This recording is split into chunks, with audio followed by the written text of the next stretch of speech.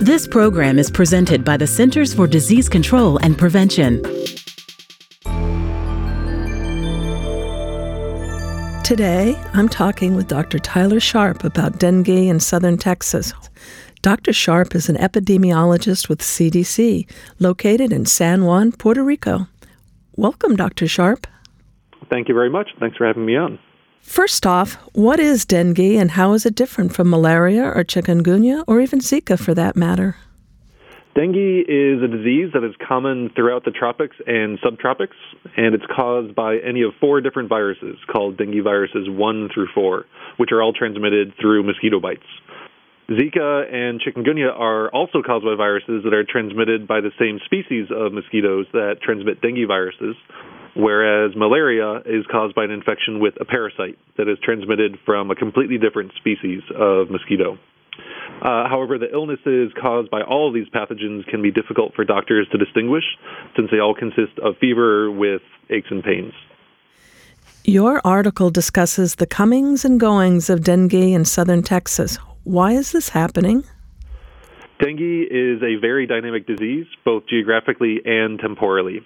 Similar to influenza, there are epidemics of dengue in the tropics every 3 to 5 years.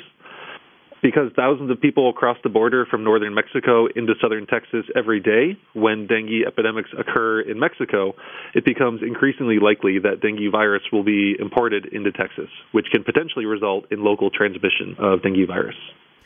What happened in 2013 that was significant? How many people were impacted in Texas? In 2013, Mexico experienced a dengue epidemic that resulted in increases in the number of dengue cases in northern Mexico.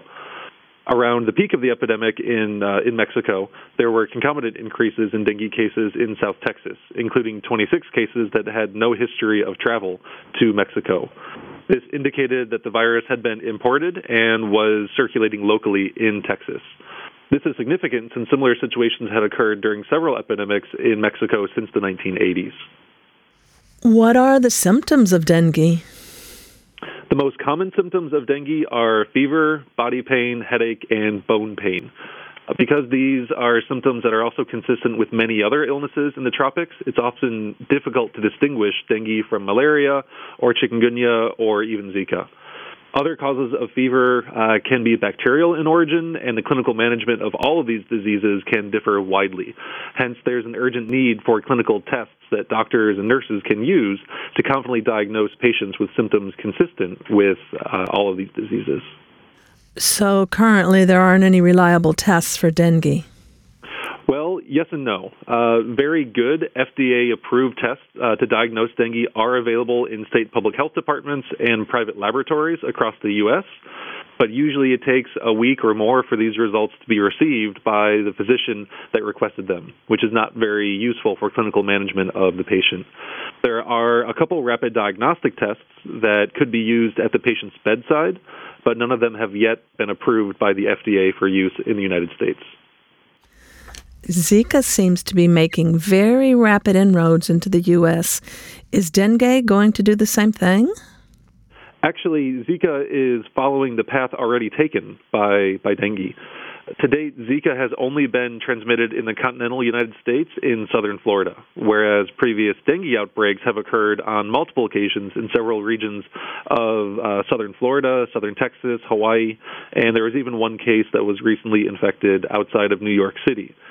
It's possible that Zika virus could be transmitted in these or other regions of the United States, since the mosquitoes that transmit Zika and dengue are present in a majority of the 50 states. So what can public health officials do to protect people? Establishing and supporting local mosquito control programs will help us know which states have the mosquitoes that transmit dengue and Zika viruses. Public education programs can also help to raise awareness of the risk of local transmission of these viruses, especially the need to remove water containers like discarded tires and trash that serve as the breeding sites for these mosquitoes. But I've heard the mosquitoes that carry dengue and Zika can lay eggs in as little as a tablespoon of water. Is this accurate? Absolutely. I've seen as many as 10 mosquito larvae in the cap of a plastic soda bottle. So these mosquitoes really don't need much water at all to breed in.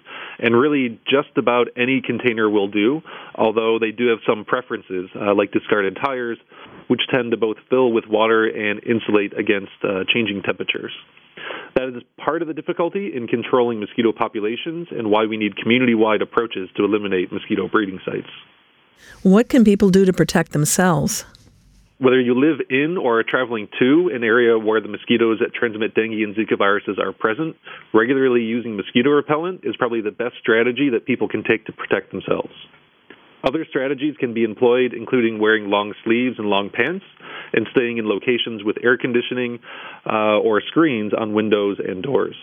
Another resource is the CDC website. It has a lot of information on how people can protect themselves. It seems like you have a very interesting job, Dr. Sharp. Would you like to tell us about what you do? I agree. My job is super cool, and it's also very rewarding. I get to study emerging infectious diseases, both here in Puerto Rico and in places all around the world, from sub-Saharan Africa to Pacific Islands. And I get to use my training in the scientific method and public health to identify a problem, study it, and make recommendations to governments and clinicians and the public that will keep people safe from infectious diseases like Zika and dengue that in some cases can have a devastating health impact. Certainly not always, but often this can all happen in a month or less during outbreak responses. So although it is enormously challenging, it's also amazing to see behaviors change in light of what we and CDC recommend. Thank you, Dr. Sharp, for talking with me. Listeners can read the entire June 2016 article, Reemergence of Dengue in Southern Texas, 2013, online at cdc.gov/EID. I'm Sarah Gregory for Emerging Infectious Diseases. For the most accurate health information, visit cdc.gov or call 1-800-CDC-INFO.